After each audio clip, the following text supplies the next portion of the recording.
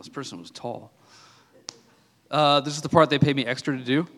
So, welcome to the Intown part of the North River Church. We are about 75 to 100 people, young marrieds, singles, older singles like myself, and a whole host of other people with babies. We've got all kinds of people here. And welcome, seriously. It is a pleasure to have you if you are visiting for the first time or for the 25th time. We are grateful that you're here with us to share in the worshiping of God, in the fellowship together. I have the distinct pleasure to introduce Bob Keene to you, our speaker today. He is a elder at the North River Church, a group of about 1,000 disciples of Jesus who meet about 30 minutes from here on a regular basis. Bob's mission for the last probably year or two has been to bring together, even with the unity of Jesus, there's been, just different things can divide us, right? Racial things, financial things, cultural things. And so Bob has really been, had it on his heart to bring different people together, different cultures together, to love people better and deeper in Jesus. And also, his other passion is shepherding the church in a way that allows us to mature as a body. Because so many things could be details, and I'm grateful that we have people like Bob to look at the big picture and say, are we moving this way or that way, right? Because we get lost in the minutia and just the day-to-day, of sometimes just running a church, being in a church, right? And all the little things that have to get done. So super grateful that he takes time out to come down here and speak to us. We're grateful to just to hear from him today. Thank you for everybody who brought food, who prepared food, and who is eating food. And I guess we're ready for you, if you're ready. All right, thanks.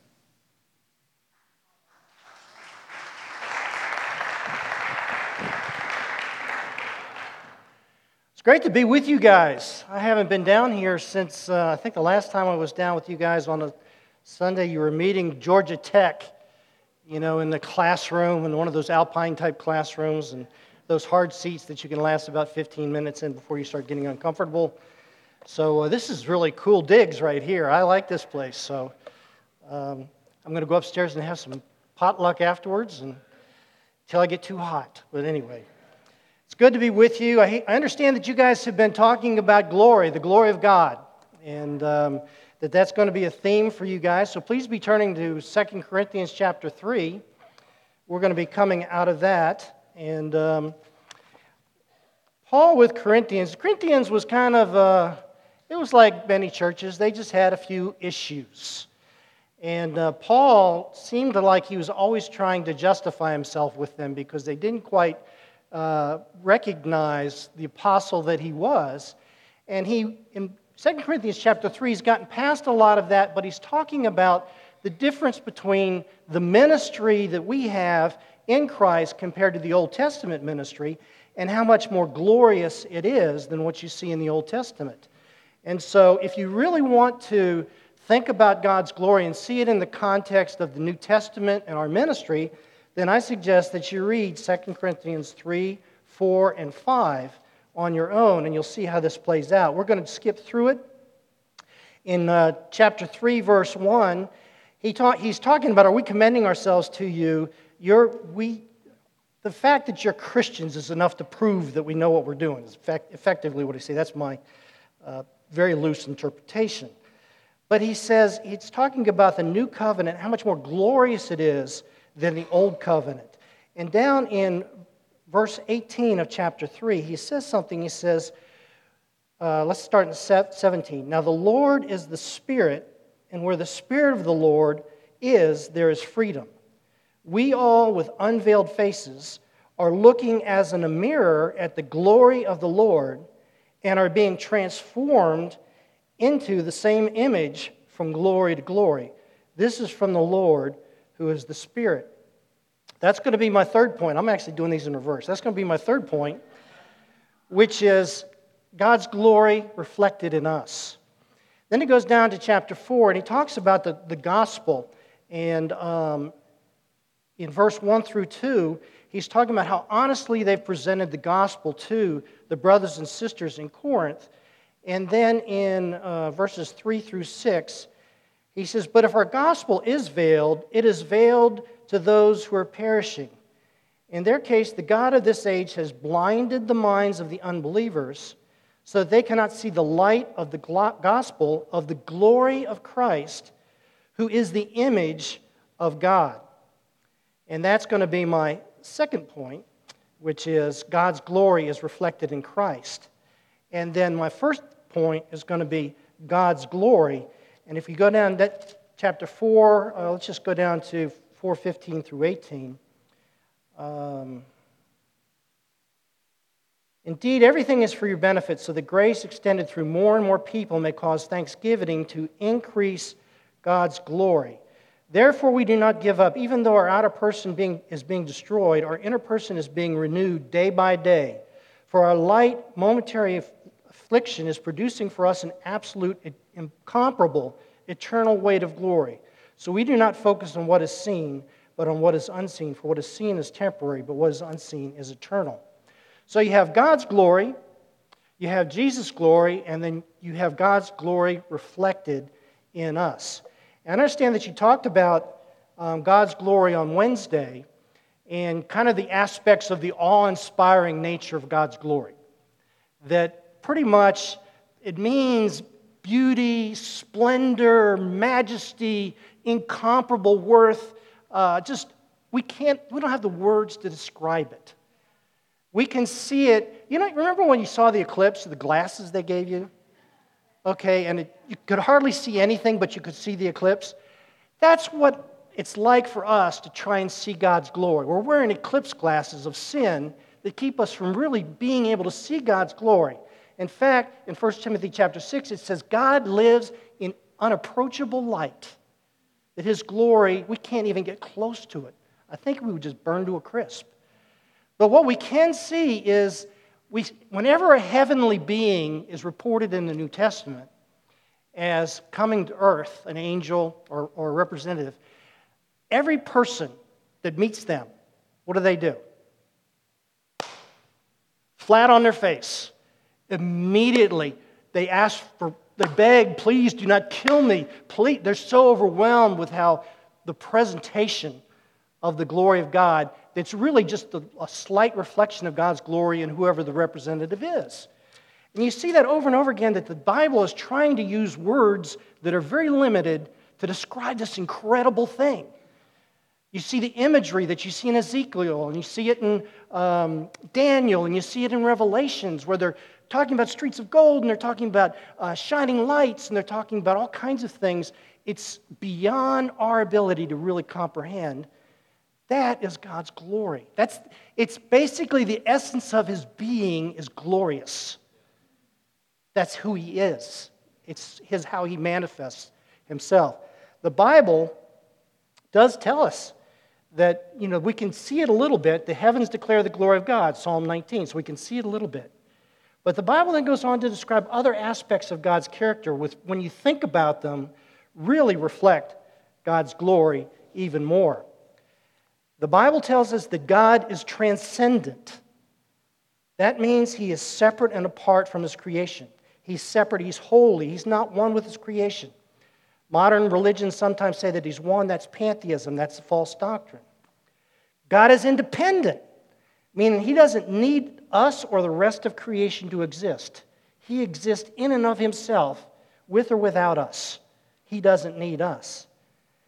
God is immanent. These are all scriptural doctrines, meaning He is near to each one of us. God did not create the universe and walk off. That's deism. That was very popular in the late 1800s. God is omnipresent. That means He is everywhere, fully and completely, in all of creation. He has a presence there. It's not like He's got a pinky with us and He's got a foot with the people over there, and He is fully here with us. That's God being omnipresent. God is omnipotent. That means He is all-powerful. There's nothing He's not capable of.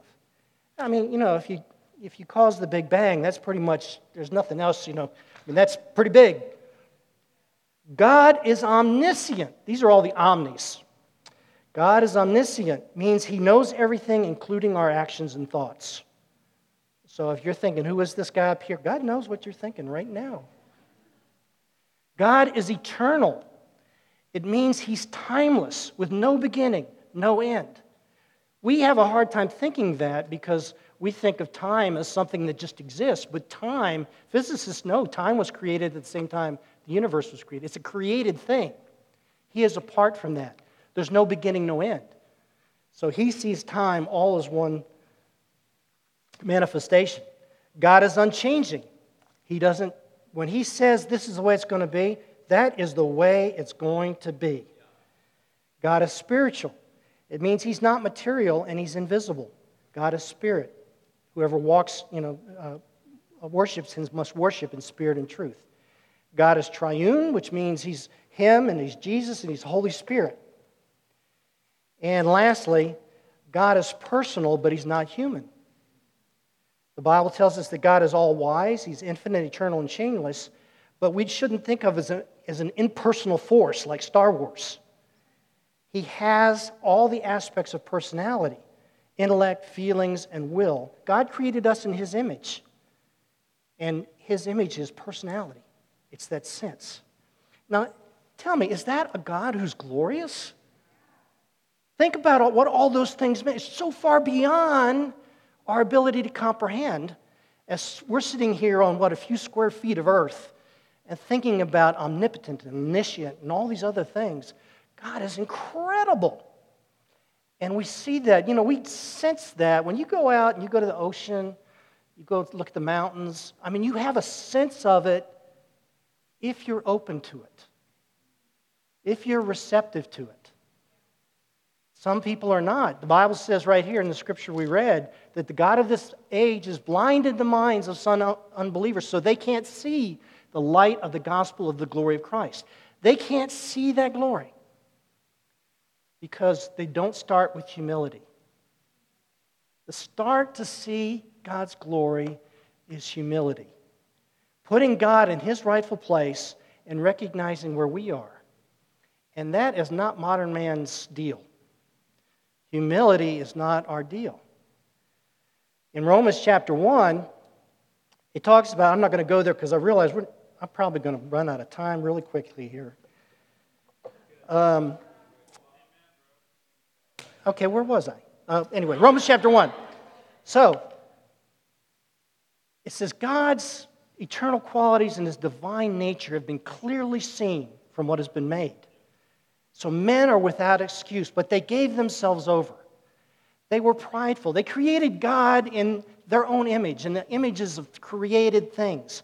And so they worship a God who is like a cosmic cop, or keeps them from doing wrong, kind of cosmic conscious, or a God that gives them their goodies that they want. It's a very limited God. It's a prosperity God.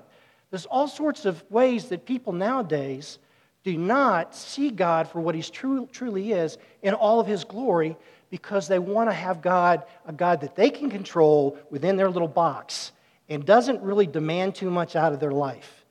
And that's not the real God. That's a created God. And the other part of modern man's problem is we are just so full of pride and we tend to concentrate on all we know instead of what we don't know.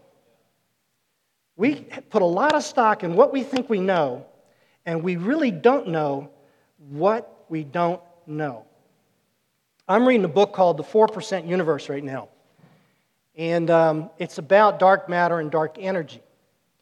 And so here we are, modern science is working on the theory of everything. Okay, this is the grand unification theory, where they're going to be able to combine Einstein's theory of relativity with the uncertainty principle, whatever it is. I can't remember right now. But anyway, this very small theories. They're going to have this grand unification theory, and it's going to be the theory of everything. Explain everything in physics. And yet, there's only 4% of the whole entire universe that we interact with. Mathematically, we know that 96% of it is called dark matter, dark energy. We really don't know what it is. We know it's there, but we don't have anything to do with it. So on 4% of the universe, we're going to have a theory of everything. We don't know what we don't know. We really don't know what we don't know. And then, think about the scope of the universe. We sent the Voyager 1 out a while ago. It's gone outside the solar system. It's on its way to a near star. It's going to take 40,000 years for it to reach that star. I think we're going to be gone. There's billions of stars in our galaxy alone.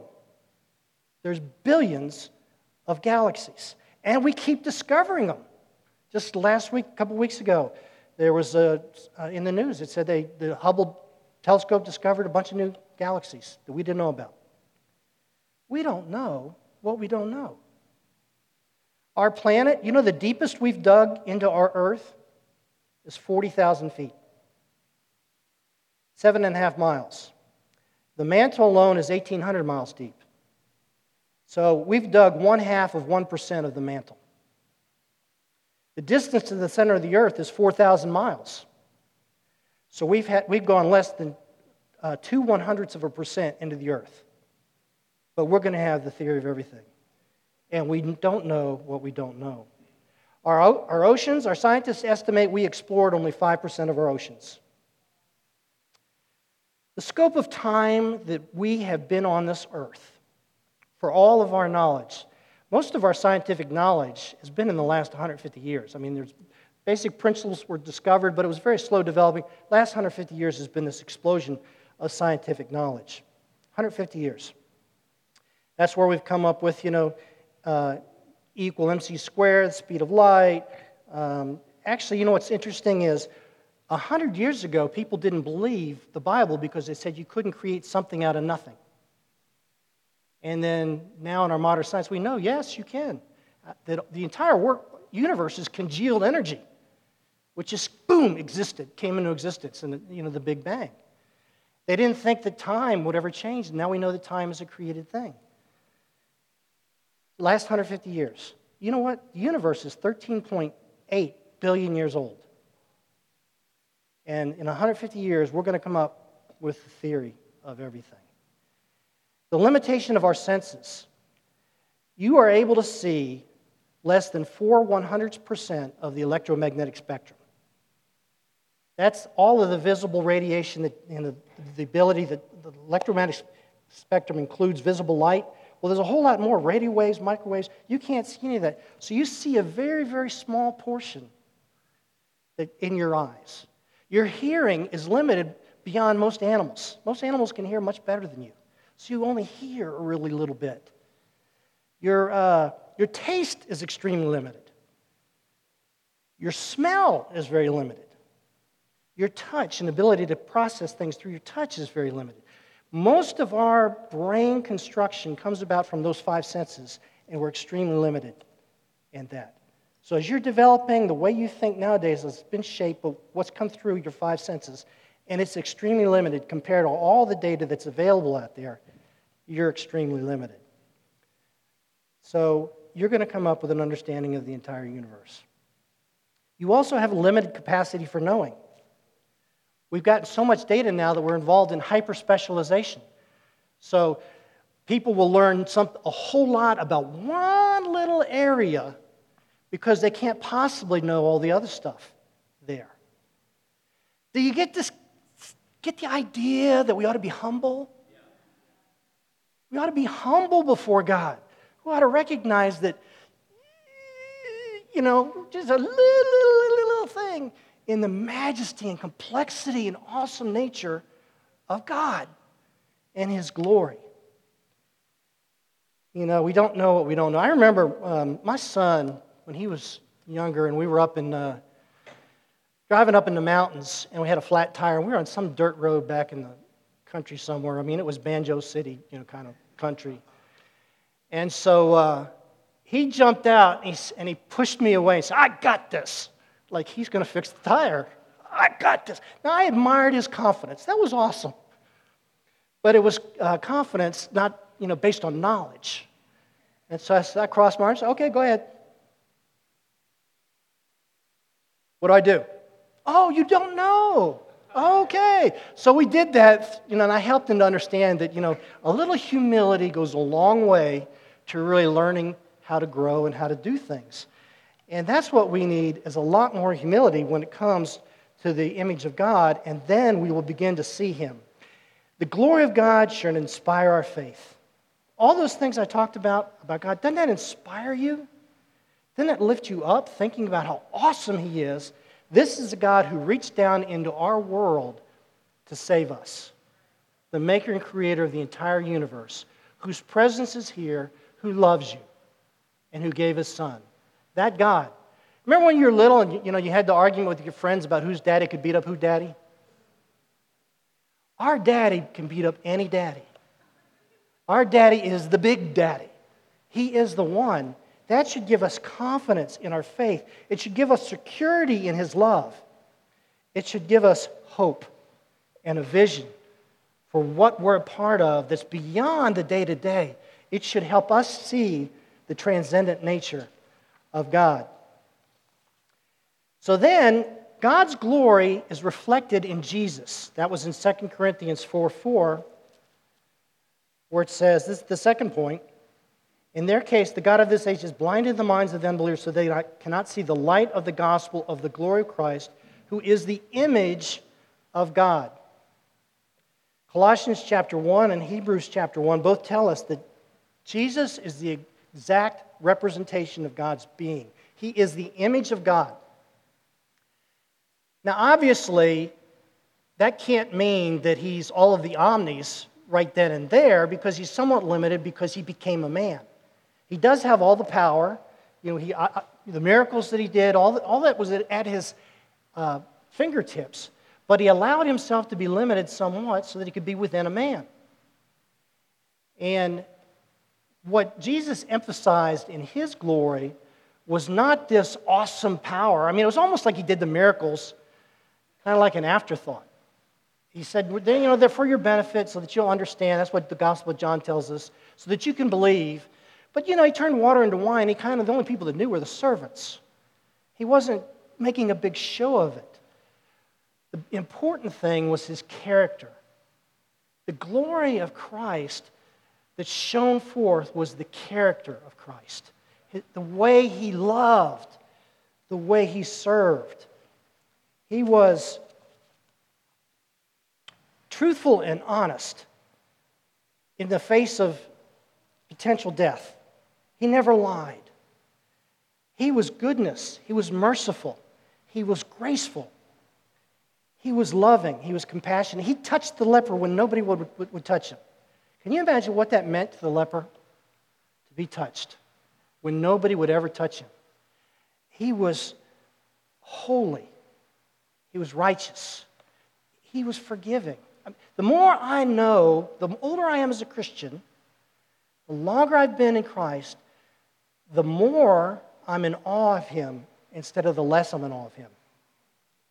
Most people, when you get to know them, the shine comes off after a few weeks. You just, and then you start having to dealing with some of the weaknesses. I mean, married people know this, that shining knight on the white horse, falls off a few times. You realize, okay, didn't know this. So, yet the people that were around Jesus, people that followed Him, they never lost. In fact, they became more and more in awe of Him the longer they were around Him, the more He revealed Himself to them. And then they died for Him because they saw no flaw in His perfection. He was righteous in every way. He was perfect. That's the image of God. God becoming a man, He's telling us, this is how I intended you to be. This is what I meant when I created man in the image of God. This is what I wanted you to be. The first Adam failed. The second Adam, who's Jesus, did not. And He is our shining light, and that is His glory, a glory that draws us towards God and draws us to become like Him. Isn't that incredible? That is Jesus.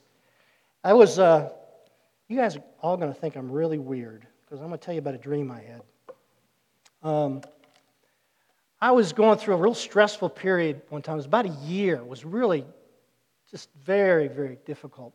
I was salt and pepper at the start of the year, and I went completely silver by the end of the year. That tells you what kind of year it was.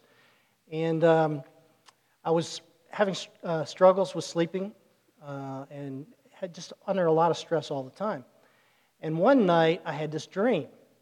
And I was in a taxi in New York in the back seat. There were two guys in the front seat, which is not unusual. I've had a lot of interesting experiences in taxis in New York. So I thought I was headed towards a nightmare. I've had some tough times in taxis. But anyway, so this guy who's in the passenger side starts talking to me. As I'm talking to him, I'm thinking, this guy's really smart. And then he keeps talking to me. I'm going, wow, this guy is really smart. And he keeps talking, and I think, not only is he smart, he's wise. This guy has great insight. This is incredible. And then suddenly it dawned on me, this guy is Jesus. And so immediately I got really scared. Oh no, this is Jesus. Kind of like Peter when they hauled in the net with all the fish and he fell on his knees. Go away from me, Lord, I'm a sinful man. I felt like, oh man, he knows everything I've ever thought. The jig is up. And then he starts talking inside my brain and says, I know, I've been here all along. And this is how I feel about you. And then I had this incredible, overwhelming sense of love and acceptance and appreciation and worth. It's kind of like the glory of God. There's no way I could describe it to you guys. Bang, then I woke up. I mean, it's like I wanted that dream to go on forever and ever, and it just bang, I woke up. And I flew out of bed. I was like, whoa, it's incredible. Had to wake my wife up. I got it. She didn't like that, but hey, I had to tell somebody to make sure that I did not forget this dream. And what it helped me realize is that's kind of the way it is with God and Jesus, that the sense of glory of that love and that compassion and that forgiveness. The forgiveness that a man who's dying on a cross and looks out at the people who are crucifying him and says, Lord, forgive them for they don't know what they're doing. That kind of forgiveness is the glory that God is showing us, that is His nature and His capacity to forgive us. And we will be swimming in glory in a sea of acceptance and love. That to me is just cool and overwhelming. Lastly, God's glory is reflected in us. 2 Corinthians 3, verse 18. Everybody's real quiet. You guys do amens or something? 2 Corinthians 3, verses 18. We all, with unveiled faces, are looking as in a mirror at the glory of the Lord and are being transformed in the same image from glory to glory. This is from the Lord, who is the Spirit. When we became Christians, God gave us His Spirit. He forgave us and gave us His indwelling Spirit. And through that Spirit, as we focus on Christ, we are being transformed. And God's glory is being manifest through us to people in the world as they see that in us. God is allowing some of His glory to flow through you into the world as you touch other people, as you care for other people. As the more and more as you exhibit the qualities of Christ in your life, people begin to see that you really are a follower of God and are drawn to God through that reflected glory. That is amazing. That God allows you, even now, to participate in that glory. And then there's an eternal glory that far surpasses everything. That we're going to be part of all that. We're actually, no longer will it be unapproachable light for us. It will be approachable and we'll be in the light fully and completely. But meanwhile, right now, we can, I guess maybe we're kind of like a polished piece of metal. Like there's a little bit of light shining off us. But as we polish that metal more and more, people are drawn to God as they see God, you channeling glory through us. Doesn't that make you feel honored? Doesn't that humble you? It humbles me to know that God would use me that way. as I strive to serve Him. What a great responsibility. What do I do with that? Well, you go in through the rest of chapter 5 and you see that then Paul talks about being ministers of reconciliation. We weren't given that reflected glory to just walk around and be a light bulb. We were to be with people. We were to share with people. We were to help draw them towards God's glory. They're drawn to us, to God through us. They're drawn to Jesus as they read the Bible, and they're in awe of the awesome God that's revealed in the Bible, and they humbly commit themselves to God. God uses us in that way. And so when you think about God's glory, think about it being reflected for you with a purpose to seek and save, to mature other brothers and sisters, and to seek and save the lost so that they can share in God's glory as well. That's what we're all about. So when we take communion, think about that. Think about Jesus and the glory of God that was revealed in Him and how He gave Himself for us so that we could in turn reflect that glory to other people. Let's pray. Father in heaven, these concepts are so mind-stretching and mind-boggling, but we know that it's awesome, and we're so grateful that you have given us this opportunity to share in your glory. We pray in Jesus' name. Amen.